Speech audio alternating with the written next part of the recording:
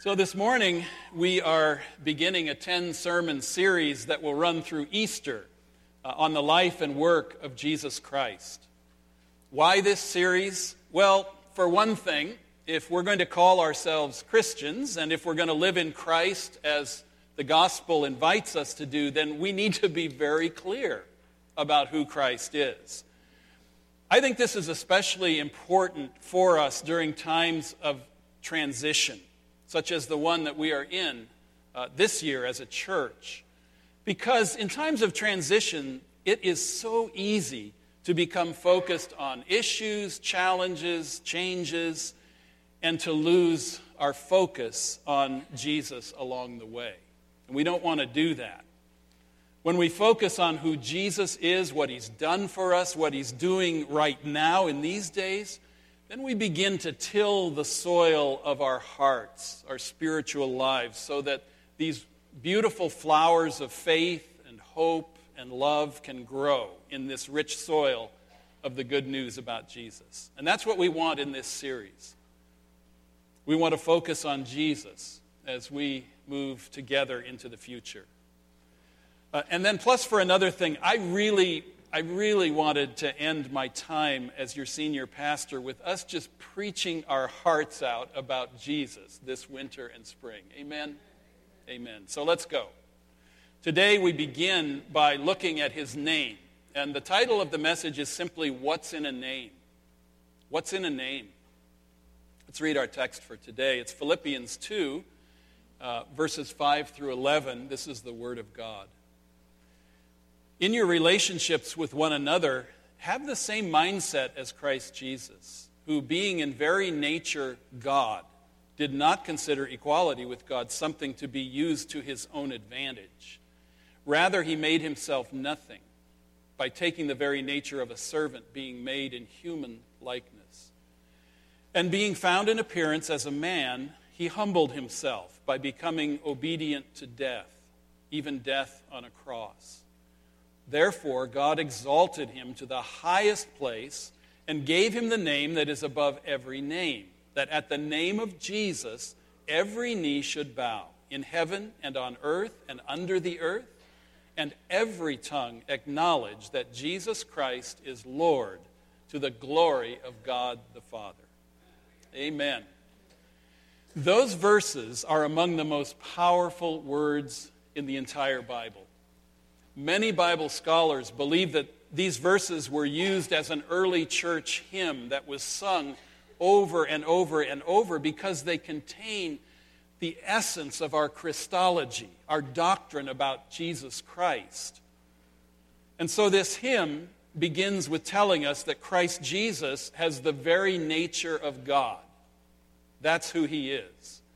As the gospel writer John puts it, he was with God and was God from the very beginning of all things. But from that place of deity, he chose to humble himself and take on human nature, specifically the nature of a servant among his fellow men. Think about this. Almighty God, our Creator, was revealed as a servant among us. It's amazing. And that servant was given the name Jesus. What's in a name? What's in a name, Shakespeare asks? That which we call a rose by any other name would smell as sweet. In other words, here we have from as early as the 17th century an illustration of our current tendency to think of names as mere labels, that it doesn't really matter all that much what you call something. The person is the same, just as a rose is the same and smells just as sweet, no matter what name we choose to use as a label for it. So when parents name their children today, they may pick a family name. But usually they choose a name simply because they like it or they think it's cute in some way. By contrast, for the ancients, a name was filled with meaning. It was supposed to reveal the character of the man or the woman the parents hoped their child would grow up to be. In the course of their lives, some people even had an adjective attached to their name that described their life's work. For example, Alexander the Great, William the Conqueror, Simon the Zealot, John the Baptist. In my case, Pastor John. In the Bible, when people experienced the grace of God, it changed everything for them. And sometimes to illustrate that, they were given a new name. We saw this in our Jacob sermon series this past fall, right? As Jacob, the heel-grabbing deceiver, became Israel, the limping God wrestler. And there are many more examples of this in Scripture. Abram and Sarai became Abraham and Sarah. Simon became Peter. Joseph became Barnabas. And Saul the persecutor, became Paul, the apostle of Jesus Christ. It's amazing transformation, change of name. It has meaning. So, when an angel appeared in a dream to a carpenter named Joseph to tell him that the child his fiancée Mary was carrying had been conceived by the Holy Spirit, and when the angel said that the baby was to be named Jesus, it wasn't because God happened to like the name or thought it was cute in some way. No, it meant something that would change the world. The name Jesus, or Yeshua, is an Aramaic form of the Hebrew word name of Joshua. And what it means is, the Lord saves. The Lord saves. Yeshua, the Lord saves. The reason that the name Jesus was given in Aramaic is because that's what ordinary Jewish people had been speaking since the days of Israel's exile. And even though they had returned to the promised land, for centuries, it still felt like they were a long way from the right place in life. And that was because one foreign power after another had occupied the land. Currently, in the first century, it was the Romans, which meant that the Jewish people knew very little about freedom, either politically or economically or even personally. They were longing for God to send another Savior, Yeshua. They were longing for God to send another Savior to lead them finally to the right place in their lives. With those expectations, a lot of parents hoped their child would be the new Yeshua. I've had the privilege over 35 years of pastoral ministry to see how parents look at their newborn children. And I can tell you, no parent hopes that his or her child will grow up to be a dismal failure in life. No, all parents know. You just know that this one, your child, is destined for greatness. Am I right, parents? You just know it. This will be the one. So, it's not surprising that when Jesus was born, there were a lot of other kids who were also named Jesus. For example, the ancient Jewish historian Josephus knew 20 different people named Jesus. There were at least 5 high priests with that name. And in the genealogy of Jesus, in the Gospels, we're told that he already had an ancestor in the family tree named Jesus. The Apostle Paul mentions in his letter to the Colossians that he also had a friend named Jesus, another one. Even the criminal Barabbas had the first name of Jesus. So when Pilate stood in front of the crowd, he asked them, "Whom do you want me to release for you? Jesus Barabbas or Jesus who is called the Savior?" It was as if to say, here are 2 different men with the same name who have 2 very different ideas about salvation. Which one do you want? One, we are told, was notorious. Jesus Barabbas. He was a revolutionary trying to overthrow the Roman government. The other Jesus was just Jesus, a carpenter, an ordinary Aramaic-speaking country rabbi from Galilee. Well, as always, the crowd chose the one who was notorious. One of the great debates of Jesus' day was over how Yeshua would appear and how his salvation would be manifested. Over the next couple of months in this sermon series, we're going to look at how the salvation of Jesus is manifested.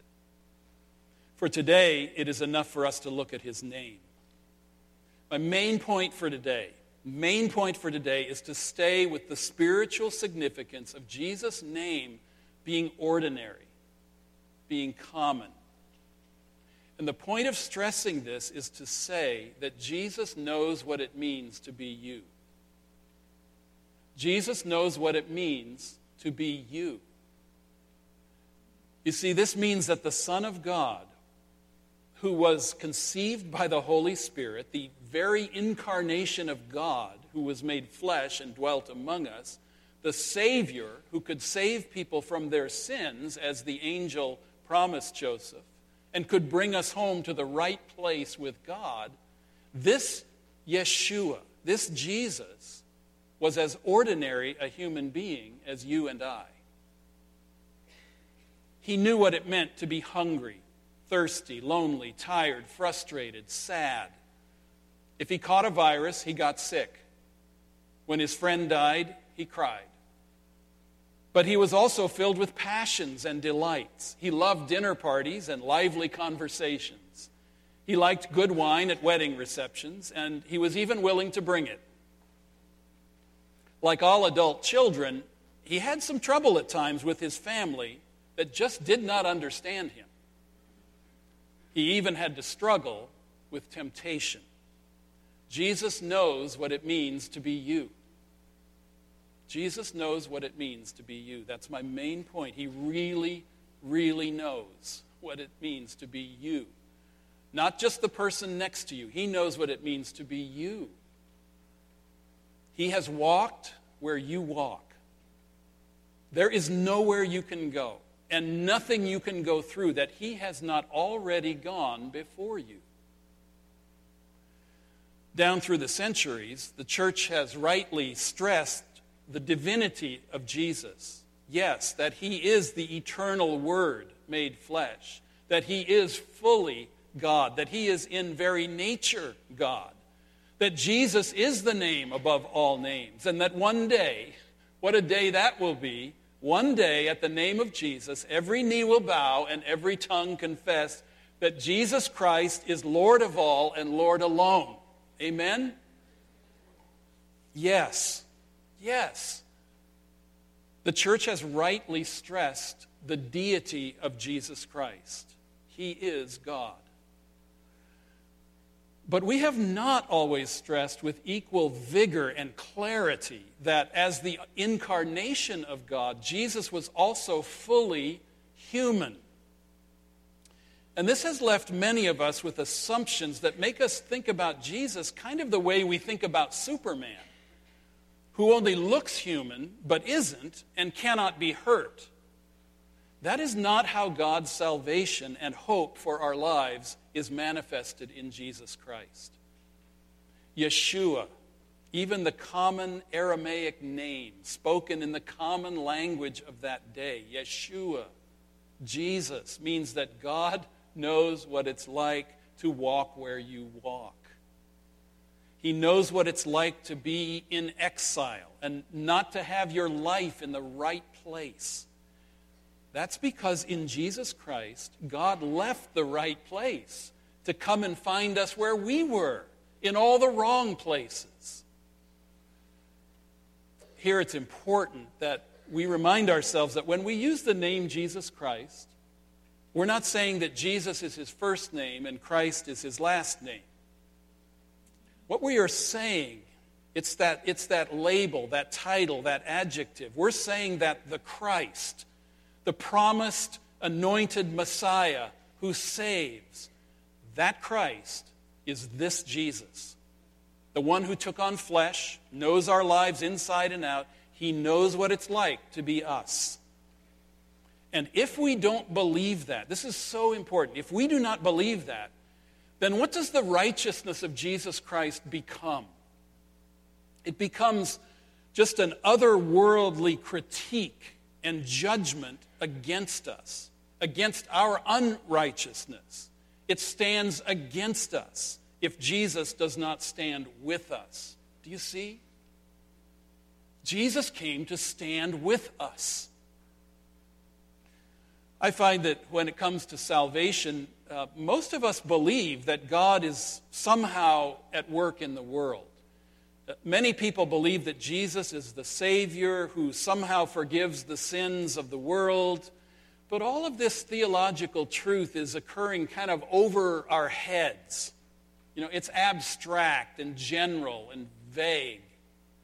But as the name Yeshua proclaims, God is not at work in general ways, but in very particular ones. It is not abstract, but personal. It's not vague. It's very concrete. It's a man with a real name, a common name, Yeshua. And so Jesus is not just, their Savior out there somewhere, somehow, but he is your Savior right here, right now as well. He's not just, concerned about your life. He is deeply involved and deeply committed to you in your life. So God knows. God knows. No one else can fully know you. Not completely. It doesn't matter how much they love you or how well acquainted with you they are. No one else can fully know you. Your hurts, your confusions, your disappointments, your dreams, your longings. The only person who could do that would have to be both fully God and fully human in order to completely get you. God knows. He has been there for all of it. He always will be. And if you believe that, then your life is already at least moving toward the right place.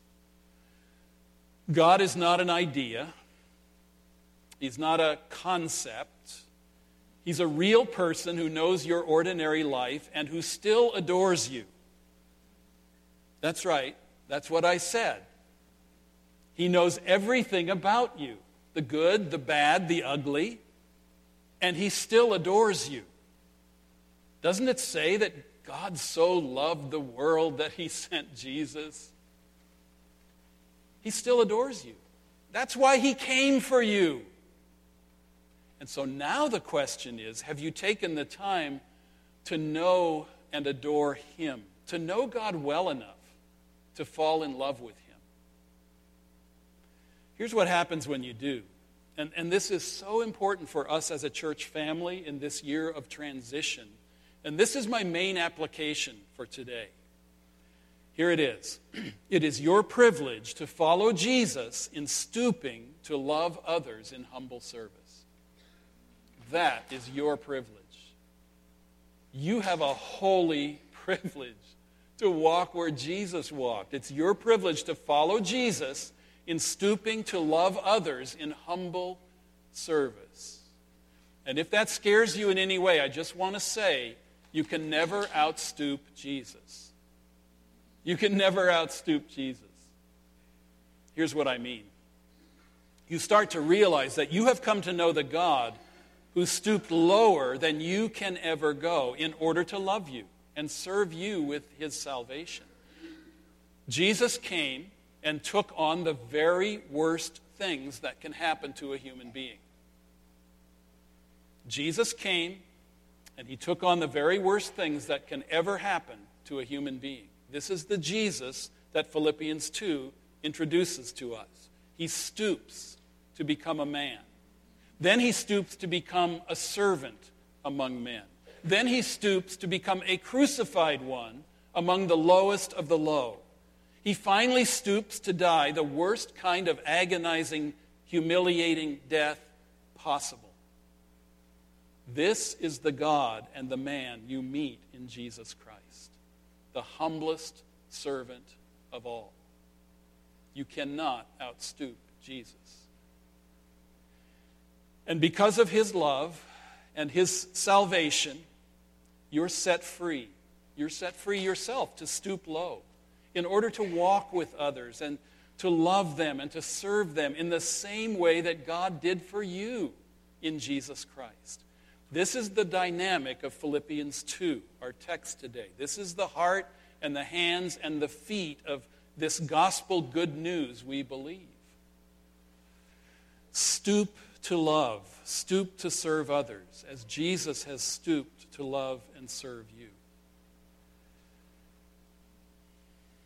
Jesus always has a surplus of love that stoops and serves, so don't worry, you can't outstoop him. You can't outstoop his supply. He has plenty of that to give to you during this time of transition in our church family. We're going to be called upon to serve one another in love. We're going to be called upon, each one of us, to say, not my way. Lord, what is your way as we move forward? To serve one another in love. And I believe there's no stopping us if we will walk together in humble love and service in the name of Jesus. Amen? This is the true basis of our humility.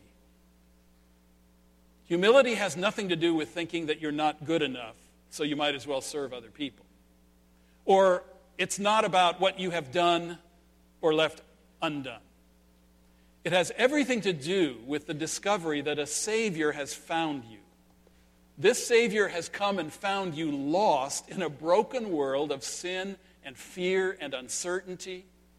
And the Spirit of God has adopted you into the Son of God's beloved relationship with his Father. You were once outside. You were once outside, but the triune God, Father, Son, Spirit, has brought you home. He has forgiven you. He has given you a place at the table in his circle of love. And if you pay attention to this extraordinary grace freely given, you can only be grateful and humbled and say, here I am, Lord. I know how we think, and I know how hard this notion of grace is to truly grasp. You're all working so hard, and you want to get an A on this exam called life. But the truth is, it's all just pass-fail. That drives you crazy, doesn't it? Be honest. But adopted children are not supposed to struggle for an A in being loved. That's not how it works. They just receive love by grace. And after that, they can begin to take on the characteristics of their family identity. This is the dynamic of the gospel. We don't make changes in life in order to receive grace. We make changes in life only because the grace has been so freely given to us. And then we're really set free to take the risk of making the changes that God wants to make in our lives. And the greatest change of all, of course, is that we begin to look, not perfectly, but here and there, flashes. We begin to look like our Savior and our older brother and our joint heir, who is named Jesus Christ. So having received the esteem of the Father's love by grace, you can now identify with Jesus' ministry of humbling yourself to serve one another.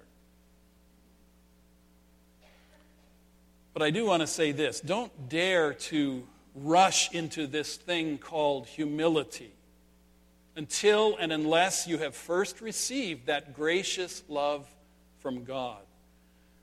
Because humility can so easily become a law for you.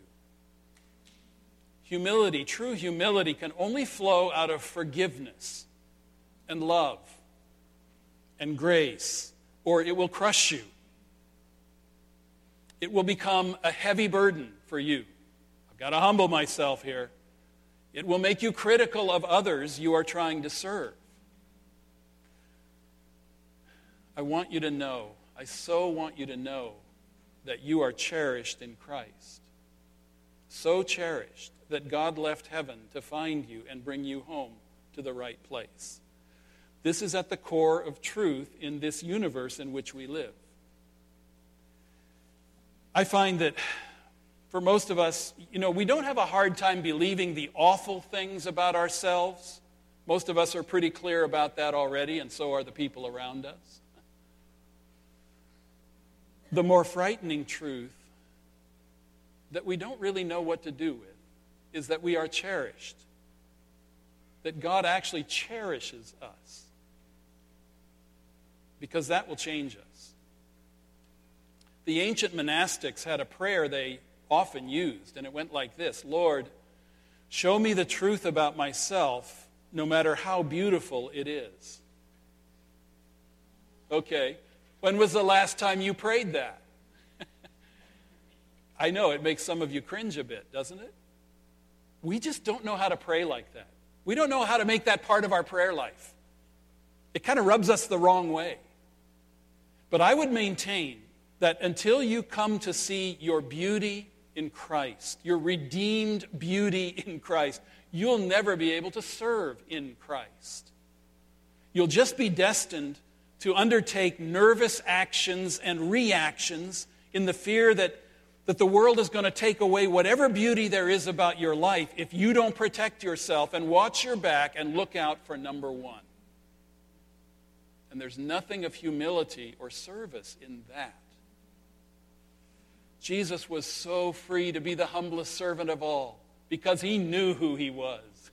He knew the beauty the Father had built into his life. Let me give you an example from the world of literature. In Ovid's famous poem about Narcissus, we're introduced to a young man who is so beautiful that all of the nymphs love him. But early in the poem, Narcissus, he's completely incapable of loving anyone. And when he sees his own reflection in a pool of water, he falls in love for the first time. The important thing to remember is that he didn't know it was his own image that he was seeing in the water. So he kept reaching into the pool for that beautiful person he was seeing, only to lose that new image when he disturbed the water. When Narcissus stands up, we know that part of the story, but do we know the rest of the story? When Narcissus stands up and realizes that the person he sees and loves in the water is himself, do you know what he says? He says, "What I long for, I have. What I long for, I have." And now he faces a great choice. Having discovered the beauty of his life, freely given to him by grace, he can now return to the world free to love and give himself away to others. But sadly, he does not choose that. Instead, he chooses to return to the pool and lie down next to the water, and he becomes so consumed by his own beautiful image that he withers away and eventually descends into the underworld. Why do I tell you that story? Because we need to know the difference between narcissism and humility. And the difference between narcissism and humility is simply this: what do you do when you discover this beautiful truth that what you long for, you already have in Jesus Christ? What you long for, you already have in Jesus Christ. And nobody can take that from you. And nobody can add to that. You're free. So what are you going to do? What choice will you make? Are you going to turn toward the world as one who is now free to love as Jesus loves you? Or are you going to turn back, obsessing with your own image and how people see you and what people think, and you're afraid of losing something you have, something you love, and you can never serve with that mindset, never. In Jesus Christ, you are given a new image of yourself. Look at him, and you will see what the Holy Spirit has created in you. Reach for him, and you will find God's beautiful new creation in your life. But you cannot stop there. Jesus won't let you.